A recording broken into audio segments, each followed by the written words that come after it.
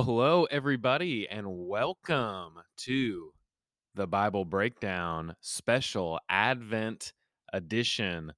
Over the last 2 years, I think I started at the end of 2020. So it's been this is the third Christmas. So have not done any Advent Bible breakdowns before. So this is new. It seems obvious. And yet, here we are doing it for the first time. So I'm excited to do it. Welcome to the very first Advent lesson on the Bible breakdown.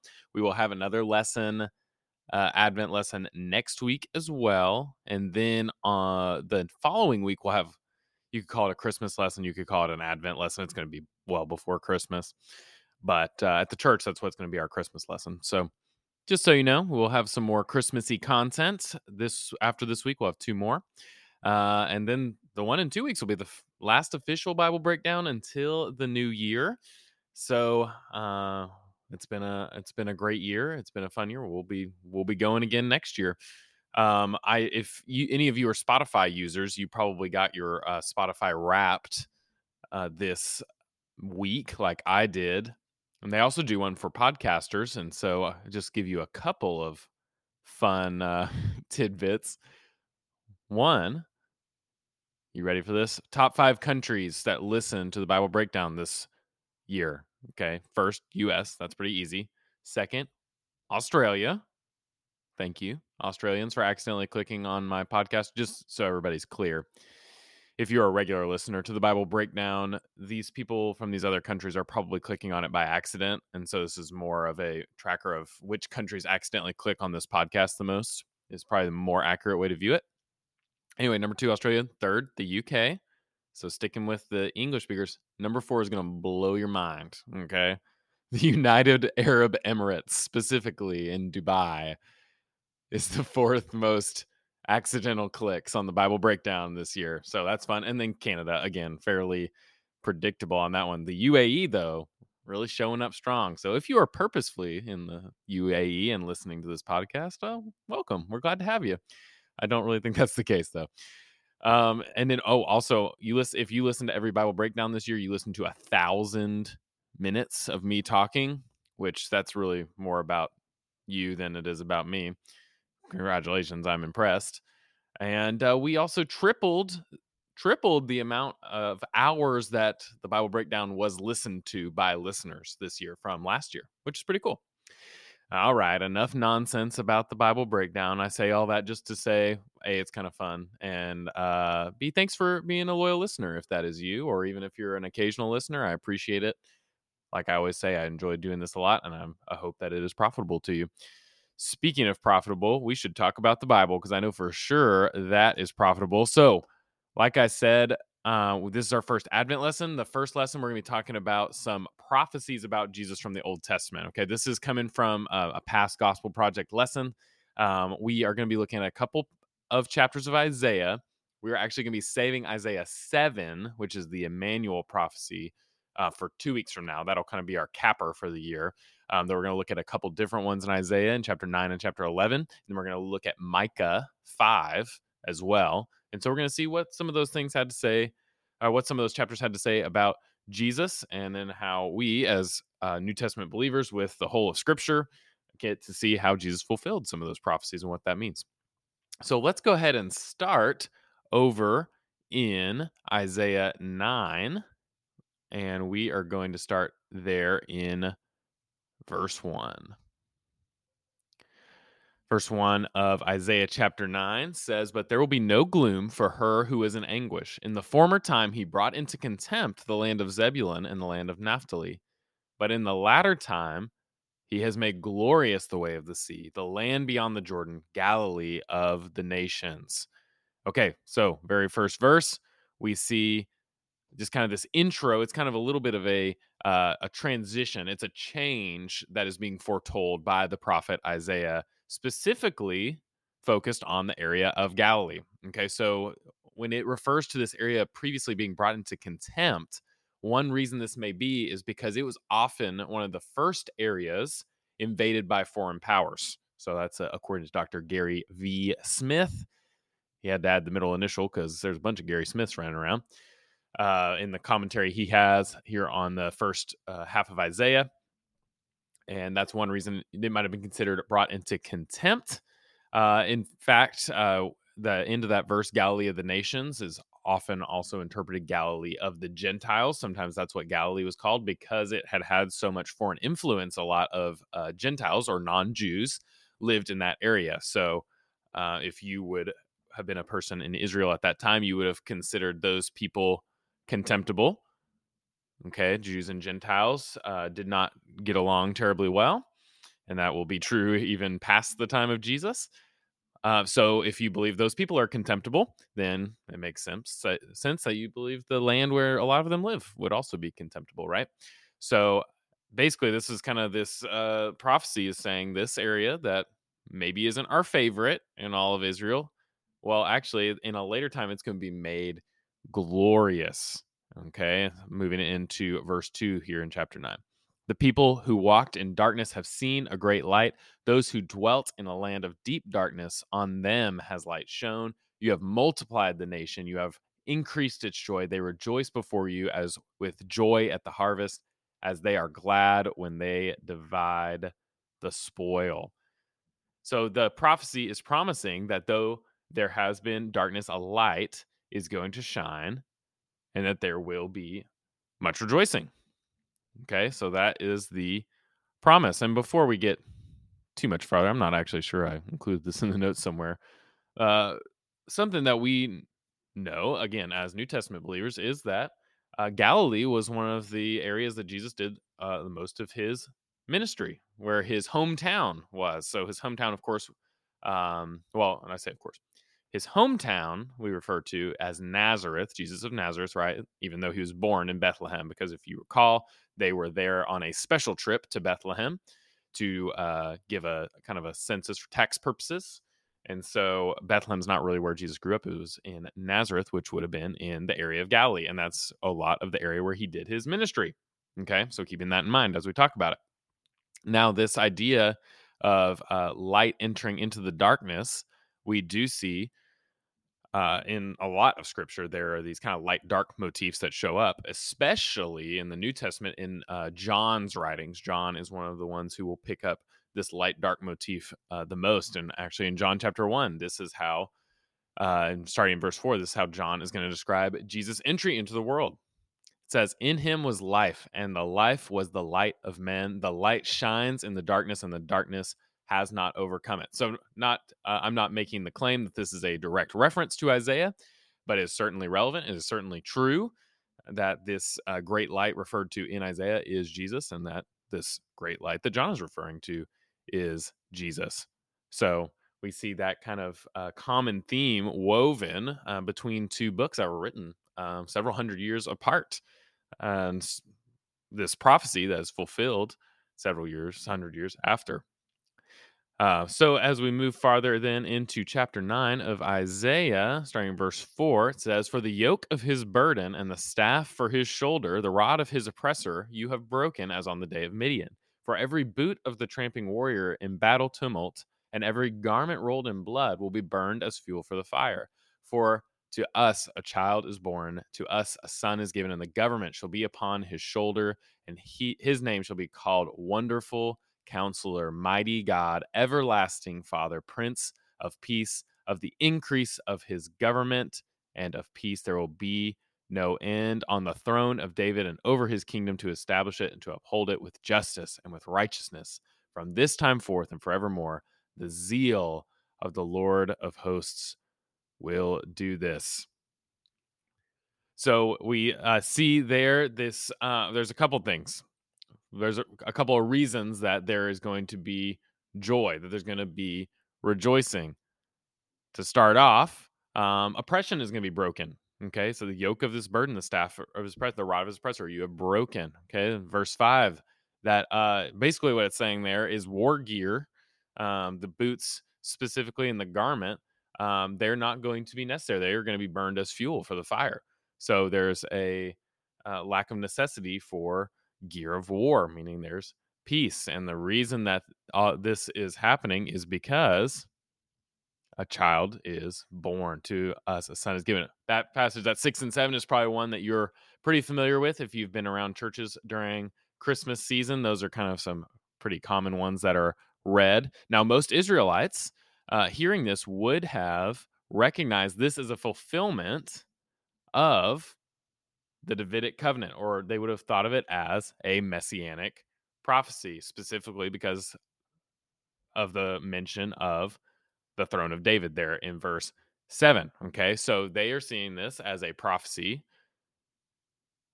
that a Davidic king is going to be back in charge.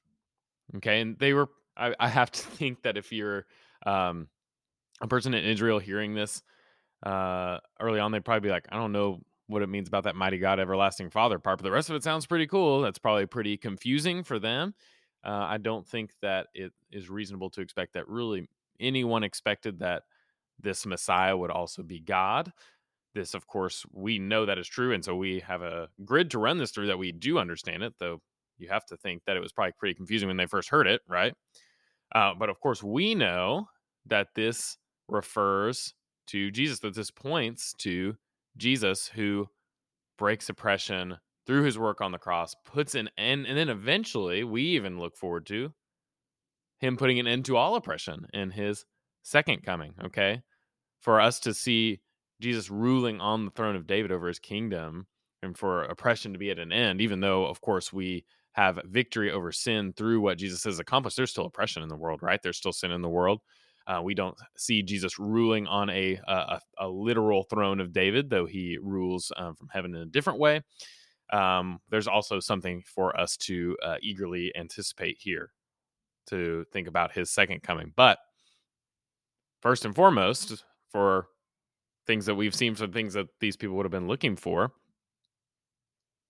it's wow, okay, we've got a prophecy that the Messiah is coming, and he sounds like he's going to be pretty awesome, and he is pretty awesome. And also the idea here is that it says there will be no end on the throne of David.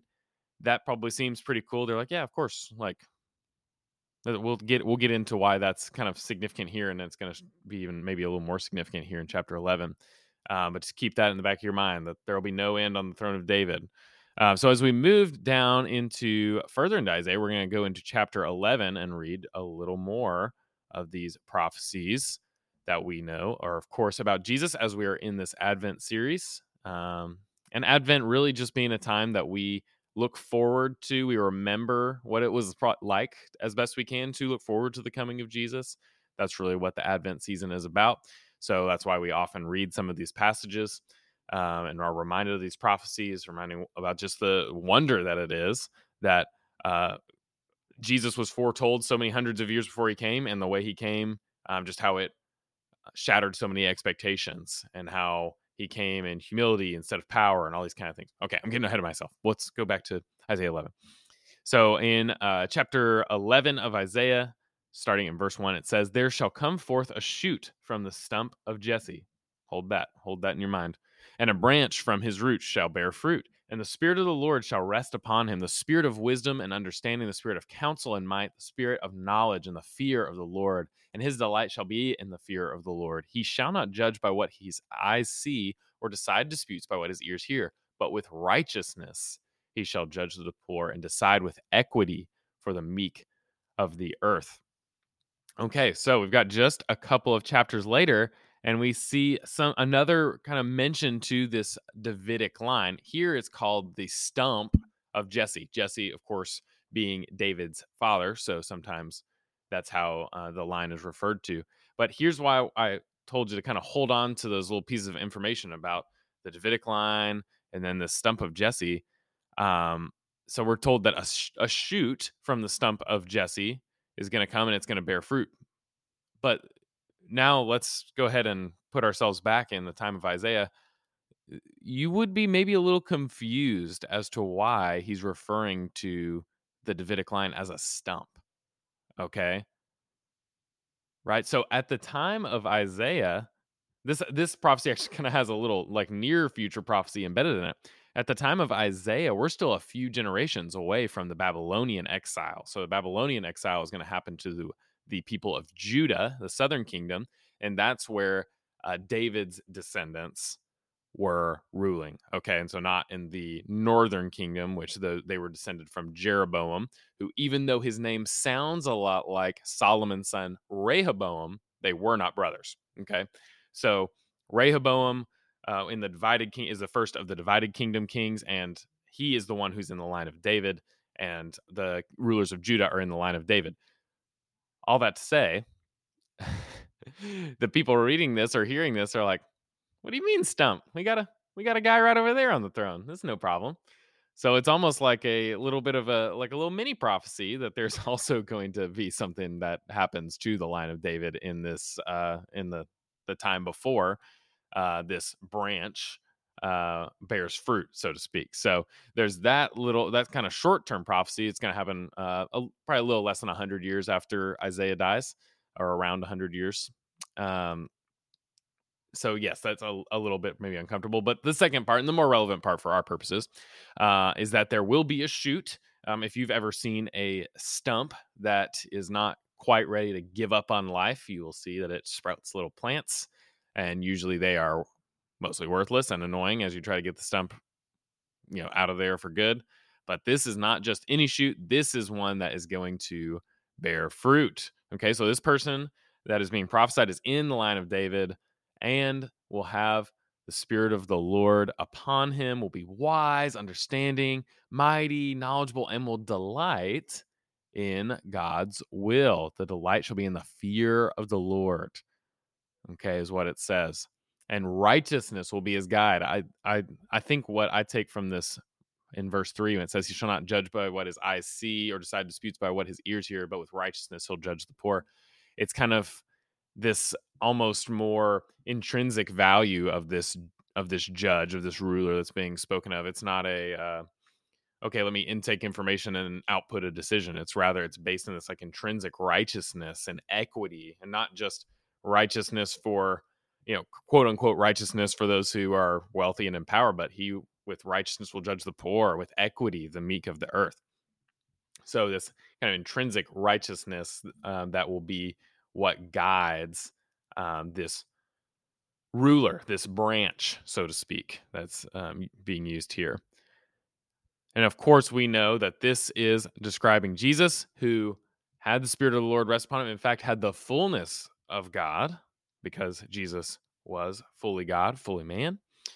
And also, we know that in Jesus' ministry on earth, he surrendered himself to the will of the Father. We see that again, especially in the book of John, is where we see a lot of that language. And in his prayers, we see that Jesus is in his earthly ministry submitted himself to the will of the Father. So this idea that he will delight in the fear of the Lord is a great representation of what Jesus' earthly ministry was like. So he is the ultimate offspring of David, and we also get a little picture a little later in this chapter of what his eternal rule will be like. This is pretty cool.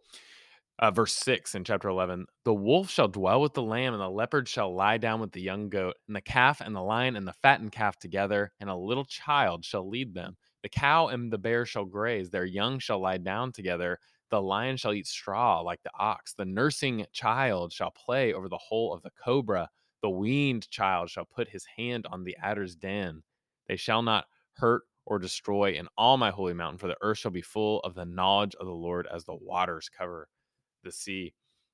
And again, this is another portion in which we see a prophecy that kind of still applies to us as a prophecy, right? This is a part that we do not don't put. If you really love a lamb, don't put a wolf near it, right? If you care about your kid, don't put him over a cobra den, right? Those are things that when we hear, we're like, yeah, that doesn't describe our world, right? And now there's some ways, of course, in which this is fulfilled in part, in that there is peace between those who should not have peace, primarily between us and God. Because of our sin, there's no reason for there to be peace between us, but because of Jesus' work, there is. And then we also think about between one another, how we can have peace regardless of our nationalities or our race, ethnicity, age, whatever it may be, because we are one in Christ Jesus. But we also can look forward to this time when the peace that reigns in this little passage here is an eschatological, an end times kind of peace. That's not a peace that we experience here on earth. So again, a part of this prophecy, just like in the last one, that we still have to look forward to, that we know ultimately is still all realized because of who Jesus is and because of God's wonderful plan. So that is Isaiah chapter 11. And then for our third Old Testament prophecy that we'll be talking about for this wonderful Advent Bible breakdown, I'll let you decide if it's wonderful, I guess. The Advent is wonderful. The prophecies are wonderful. You can decide if you think the Bible breakdown is wonderful. But we are going to, regardless, look at one more passage. This one is from the book of Micah, and it is in chapter 5, starting in verse 2. But you, O Bethlehem, Ephrathah, who are too little to be among the clans of Judah, from you shall come forth for me one who is to be ruler in Israel, whose coming forth is from of old, from ancient days. Therefore, he shall give them up until the time when she who is in labor has given birth. Then the rest of his brothers shall return to the people of Israel, and he shall stand and shepherd his flock in the strength of the Lord, in the majesty of the name of the Lord his God, and they shall dwell secure. For now he shall be great to the ends of the earth, and he shall be their peace. So this prophecy, it starts with an address to the town of Bethlehem, right? A little nice little literary device here, and refers to a king of Israel who is going to be coming, but also is from ancient days, is from of old. Okay, so it's like okay, so this ruler is coming, but then they've already been kind of deal. Which again, if you're reading it then, is nice and confusing for us. We're like, we know exactly what they're talking about. We see you, Micah. So the prophecy, it then also refers to this time of waiting until what it says, she who is in labor has given birth. I would think that this is most likely referring to Mary. Could also be kind of referring to Bethlehem, kind of more again, more literarily, kind of poetically, or both. Both is fine too. You can have both, but either way, there's this period of waiting. Okay, so she'll give them up until the time, which we know that from the time of this prophecy to the time of Jesus' birth, there is this big waiting period. We often call it the intertestamental period, the time between the two testaments, and it's kind of a time where there was no new prophecy in Israel, a long time, about 400 years. So there's this waiting period that's prophesied here, and that is realized not too long after. And then it says, then the brothers, or you could also think of that as the people, is kind of the meaning there, not like literal brothers or things like that, but like the people, like we might refer to one another as brethren. Then the brothers of this ruler shall return to the people of Israel. So this kind of regathering, and this ruler won't just be a ruler, but also be a shepherd that leads and protects his people, leading them to know God and leading them into peace. Okay, of course, we know that Jesus is going to be called the Good Shepherd. We are also the shepherds. Nah, just kidding. We're the sheep. We're the dumb ones, but we've got a good shepherd and he protects us. The good shepherd says the sheep know his voice, that we follow him, that he gives the sheep, who is us again, eternal life. There's also a parable of him leaving the 99 to find the one lost sheep. Jesus reveals himself often as a shepherd. And if you've listened to the Bible breakdown before, you know that the kind of the theme of being a shepherd is one that is common throughout all of Scripture. Okay, that when people are shepherds in the Scripture, something is kind of it's enough to just kind of grab your attention. Moses was a shepherd. Abram was a shepherd. David was a shepherd. Saul was a shepherd, and he was really bad at it, which kind of signaled how maybe he wasn't going to be a good king.